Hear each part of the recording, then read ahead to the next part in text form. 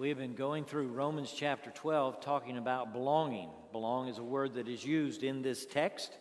And so we're talking about belonging, and we're also talking about being members of the body because members are mentioned in this text. So we're using two good Bible words as we talk about how we belong as members to the body of Christ. And the metaphor we're using is find your place at the table. And so we envision a place that God has assigned for us where we are to operate and participate in the body of believers. So that's what we're looking at and looking toward as we continue going through this wonderful chapter, Romans chapter 12. And today we get to verse 6. The first two verses were about worship, presenting your body a living sacrifice unto God. The next two or three verses, we talked about assessing yourself, understanding who you are in God's favor, in His grace, and exercising your faith in regard to who you are. And today, I think we touch on something now here in this text that is really life-changing and could be life-changing for those of you who are here this morning. We're going to talk about you and how you have been given a gift from God, a grace gift. I want us to read about it, and then I want us to think about it. Starting in verse 6, Romans chapter 12. We have different gifts according to the grace given to each of us. If your gift is prophesying, then prophesy in accordance with your faith. If it is serving, then serve. If it is teaching, then teach.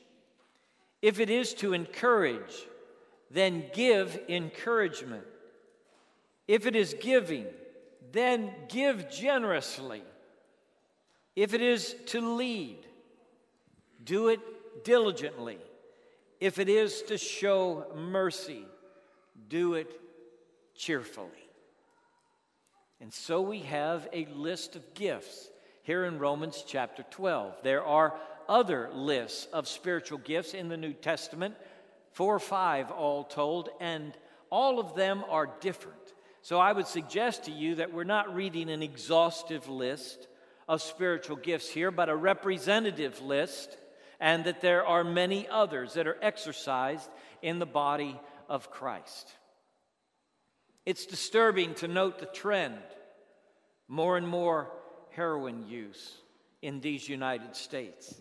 In one place now, placement into foster care is up by 40% just in the last 2 or 3 years because of heroin and cocaine addiction. Did you know that for young adults in this country, overdoses are now killing 24% more people than they were just a couple of years ago? With the flow of heroin and cocaine and its apparently cheap price on the street, this practice and these fatalities are skyrocketing among us. And people are asking why.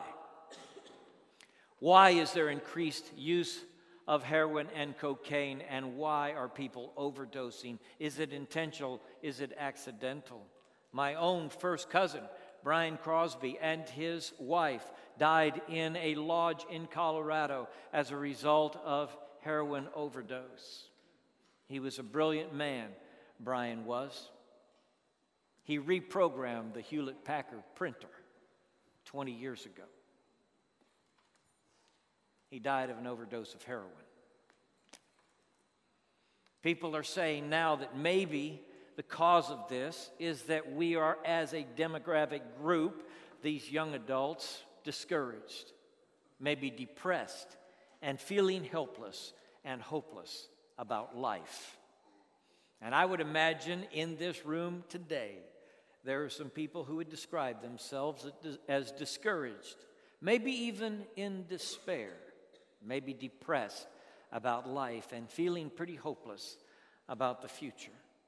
What we are talking about today speaks directly to that condition. What we will address today can dramatically change your disposition and how you view the world.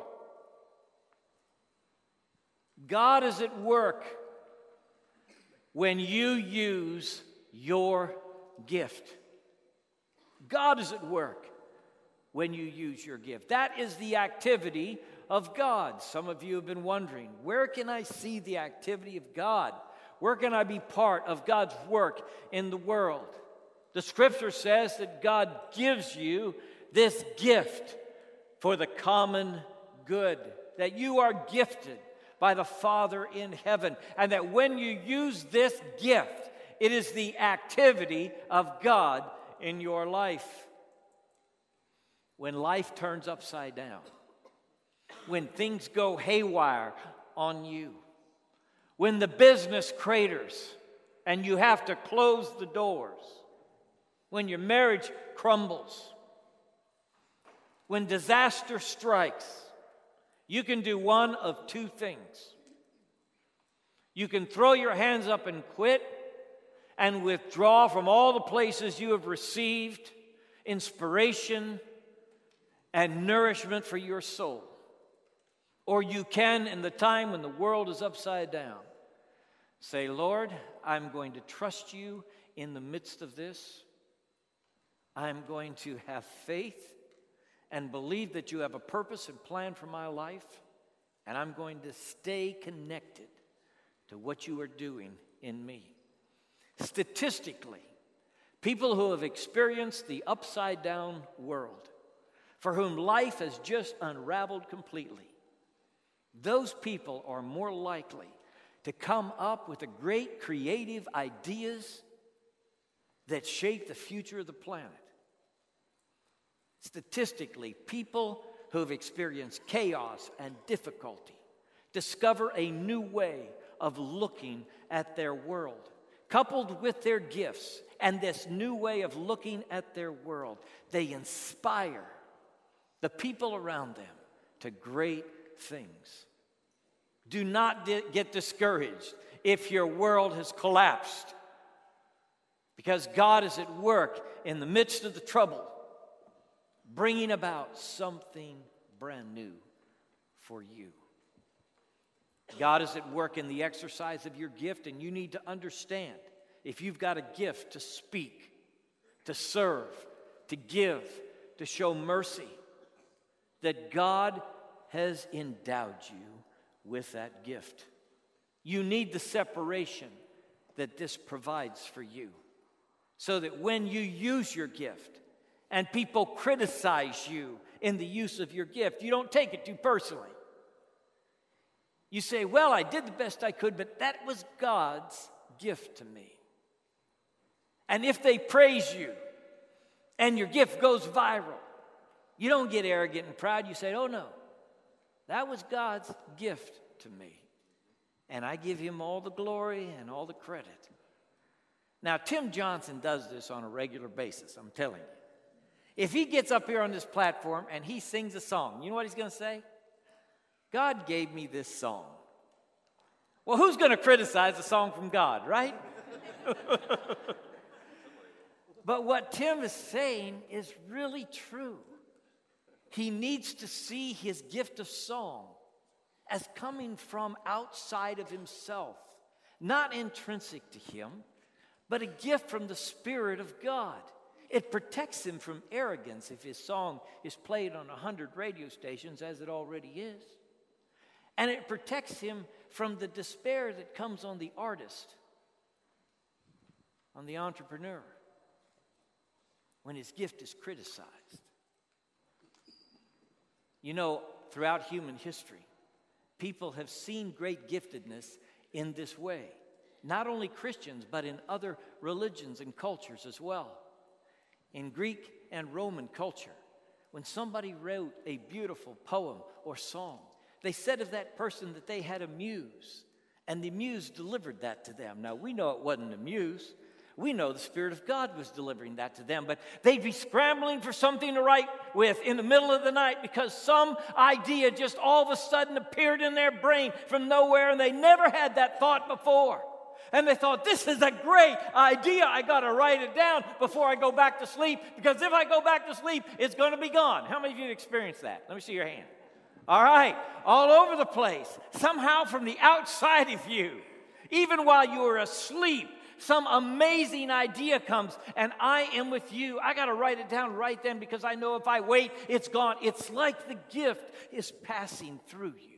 And you must catch it as it passes by. And you must write it down, because it's going to pass through you and then it's going to be gone.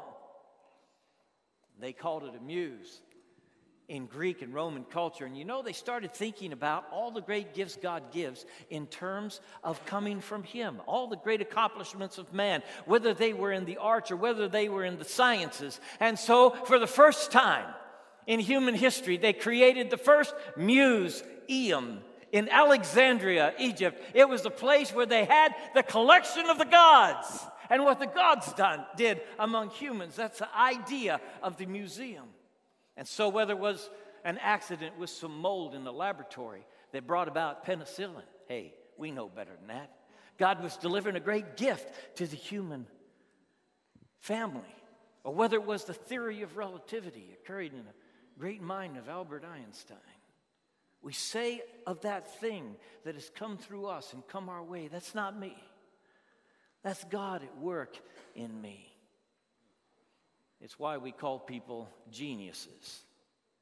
When an inspiring and amazing moment happens intellectually in the family of man, they say that's genius. And the words derive from an attendant spirit or a protective deity. Even in the vocabulary we use, is this ancient understanding that people experience from the outside of their psyche, their heart, their emotions, and even their intellect, these things that pass through. And so to protect yourself, as you know God is working in you, you say, this is a gift from God. He has inspired. He has given this moment. And it is His. And it's passing through me on the way to others for the common good. You have a gift. I asked you last week to write it down. If you haven't done so, I want you to write down your gift. You say, well, I don't know what it is. Well, I want you to write down what you think your gift is. I want you to write down what you think your passion is, what you really are passionate about in this world. I want you to write them down. I want you to think about them as gifts from God. You have a gift. It is not for you alone. It is for the family of faith, for the common good. God gave you that gift in order to bless people around you. That's why you have it. And you are a steward of this gift, just like you are a steward of the physical resources that come your way. You are a steward of this gift. Now, it is transformational for you to use it. The Apostle Paul says you've got this gift of grace from God. If it's prophecy, then prophesy in accordance with your faith. If it's serving, then serve. If it's teaching, then teach. If it's encouragement, start doing encouraging. If it's giving, do it generously. If it's showing mercy, well, show mercy cheerfully. Start doing what your gift is. Because the sad truth is that there are many people in the room right now who remember when they used to do. And if they assess themselves, they would say, well, I used to do, but I don't do anymore. We are under this terrible illusion that one day we're going to come before Jesus at the judgment on the last day. And Jesus is going to judge us according to our ideas. You know, did you have the correct theology? Now, let me investigate, Jesus might say to you, about your stand on irresistible grace. And we think that's the test. Where you pre-post or all. Millennial, your view of the end time. You think that's going to be the final exam? We live it as if it is. You know, if we've got all the right ideas in our brain and we believe the right things, then we're good. We're ready to stand before Jesus. You really think so? Because what the Scripture says is we're going to be judged, every man according to his what? His works. When Jesus gave his version of the last exam, that's the passage where he says, I was hungry and you fed me. Remember that passage? He said they're going to stand before him. Now, this is the great white throne, great and small.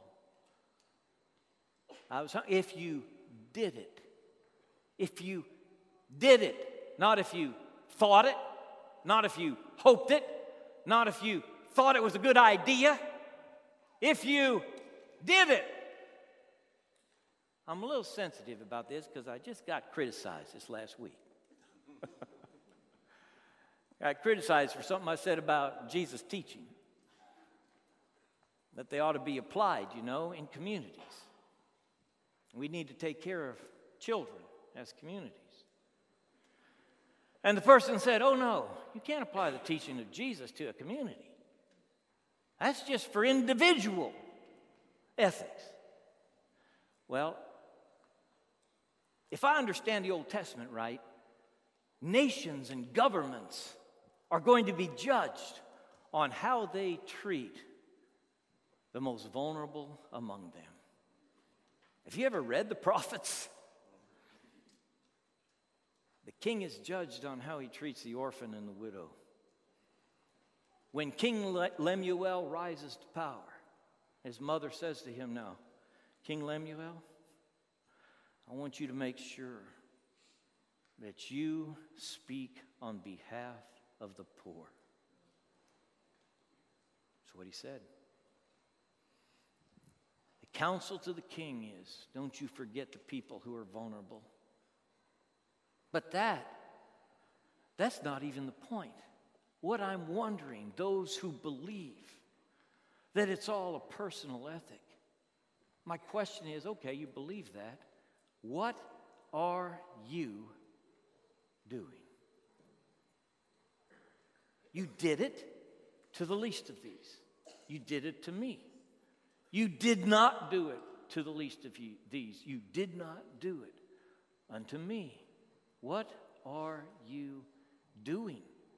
Young person, what are you doing? You believe it's good to take care of the orphan. What are you doing? Grandmother, you believe it's good to care for those in need. What are you doing? Not what do you believe. Not have you got good ideas. What are you doing? Some of the stuff we do is going to burn up on the day of judgment, according to the Apostle Paul. And some of it's going to be like gold, silver, and precious stones. You say, well, what are those gold, silver, and precious stones? That's what you do with your gift in the name of the God who gave it to you. It's what you do with your gift. Use it. Use it because it will change your perspective on the world. You think the world's in trouble? Yes, it is. You think there's sorrow and heartache on every hand? Yes, there is. Do you think there are problems that need to be addressed in the world? Yes, there are. But you may become hopeless and in despair unless and until you lay down whatever is in your hand and you pick up the towel and you say, I'm going to do something with the gift, the resources, and the time God has given me. I'm not just going to think about it or lament about it. I'm going to do something about it. And the most helpful and hopeful people on the planet are people who get up and get their hands dirty dealing with the problems, not just bemoaning them. Amen. Hey, you've got a gift. You do. I want to grab you by the lapel. Say, you got a gift. What are you doing? You discouraged? You in despair? Feel like the world's coming apart? You feel helpless and hopeless? What if tomorrow morning you were to go help with the problem that you feel so troubles the world? What if it were you that showed up to help? It would change your perspective on the world, on how things are and ought to be. You would come with a new hope in your heart for all that God can do. If you are suffering from the notion that you have nothing to contribute, I want you to look up for when we're going back to Africa, Bob. All right? Come talk to Bob. I want you to be the one that goes to Africa this summer. I want you to load up and go. You know what happens to a 6-person team in Africa? They get down, they got to do vacation Bible school, they got to help in the marketplace, they may have to do some construction, they've got to relate to people that they've never met before. All kind of assignments fall to them as they make this mission trip. And guess what? They come back almost without exception saying, God used me. God used me. It was wonderful. I feel like I was able to help. And the person who feels like they have nothing to give discovers they have something to give, maybe something wonderful and amazing to give, something transformational to give. It happens every time we transplant ourselves from this culture and go somewhere with these different assignments. Somehow God uses us and it changes how we see ourselves. We get back here and we're fired up, ready to do something new for the work of God and the gospel of Christ. I challenge you, don't bemoan the condition of the world all your life. Put your gift in motion. Use it. The Apostle Paul says use it because they had so many used-to-doers in the church that he spoke to. They used to prophesy, they weren't doing anymore. They used to give, they weren't doing anymore. They used to serve, they weren't doing anymore. You think back to the time you were using your gift. And you will probably remember that time with great fondness. I'll bet you will think about it as a happy time. A time when you felt useful and productive. And somehow you decided to retire your gift. And stop doing what you know you blessed people through and what blessed you. And you stop doing it. That's not right. That's wrong. You can't do that with God's gift. Do you want to hear one day, you lazy, wicked serpent? How many people want to hear that one day? Not me. I mean, it was the guy who buried the talent in the ground to whom the Lord said, you lazy, wicked servant. There's a kind of wickedness that comes with just retiring yourself and sitting down on the sidelines of what God's doing in the world. You can't do that and be faithful to how God gifted you and called you. Use your gift. It will change your life. It will open your eyes. It will unleash God's power in you. God is at work when you use your gift. The gift is designed for the common good of all the brothers and sisters. And when you use it, connect it to virtue. Make sure that you use your gift in a way that is virtuous. All of us have been embarrassed to one degree or another by the behavior of high-profile athletes, even in this playoff season we're in. And we lament how they act on the field. One newscaster said, I saw 12 incidences at the end of this playoff game that I thought, what in the world? It's like the game has unraveled. I wouldn't want to be some high-profile person who really believed in Jesus standing before God one day, having acted in an ungodly way before the world. To whom much is given, much is what? Required. To whom much is given, much is required. And so the Apostle Paul goes through this listings and he says, look, if you're going to prophesy, prophesy in faith. If you're going to lead, use diligence. Diligence. Do it diligently. I like the word diligence. You like the word diligence? I'm going to call you to diligence. Everybody in the room would say, diligence is a virtue. It's a good thing to be diligent, to stick at it, to have determination, right? I'm going to call you to diligence in regard to your gift that God has given you, to be diligent in the use of it, whatever your age may be or era of life that you're in, however you're feeling, whether you've been afflicted with some sickness or you've had a difficult time, I want to challenge you to find a way to use your gift and be diligent in it. Connect your gift and the use of it to virtue. Don't get haughty about it. Some of you are greatly gifted. Don't get puffed up about it. It is a gift God gives. Use it with humility. Use it diligently. Use it in faith. Use it cheerfully. The Lord doesn't want us serving Him, grumbling all the time. I mean, who wants that? Would you want an employee in your business that just grumbled all the time? Oh, I got to answer this phone again. Hello. Would that bless you? No, you wouldn't want that, would you? That's why he puts in here, look, let's do this cheerfully. Some of you connect to people who are hurting just like that. Your eyes meet and your heart goes out to them, and you have the gift of mercy, and it is a beautiful gift. You are like the Son of God when he walked on this earth. He looked at that young man, and the scripture says, immediately he loved him. And he wanted something better for him. And that happens to you because God has given you the gift of mercy. It is a powerful gift to use with diligence and joy. And when you do it, it changes you as well as that person to whom you minister.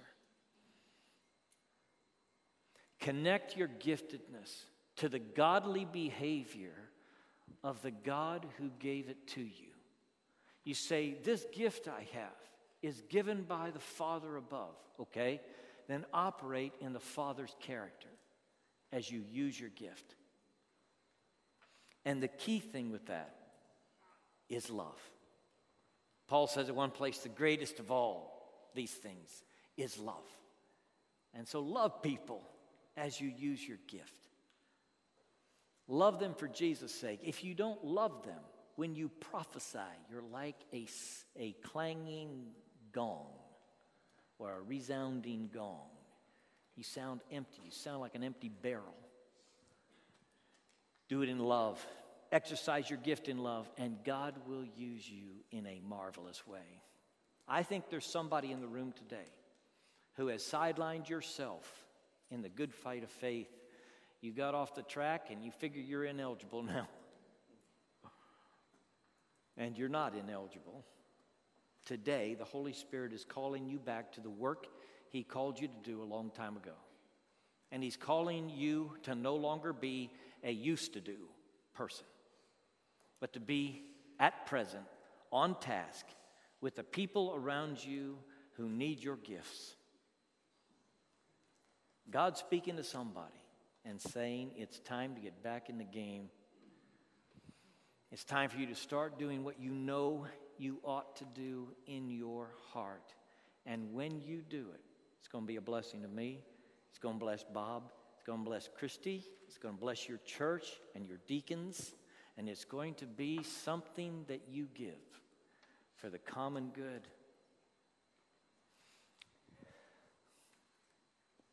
It's an amazing thing. The brothers and sisters in the body caring for one another through the use of their spiritual gift. Bow with me, please. Maybe What you really need today is to take the first step of faith. To say in your heart, Lord, I know I'm a sinner. I know I've gone my own way. I confess that to you. I pray you'll forgive me. Would you come into my life and be my own personal Savior? Maybe what you need to do today is commit your life to Christ. That is the priority. That is the first thing. Maybe you're at a crossroads and you need to decide whether you're going to get back in or keep yourself sidelined. Lord, I pray today that our response will bring you glory in this moment of decision. In Jesus' name we pray. Amen.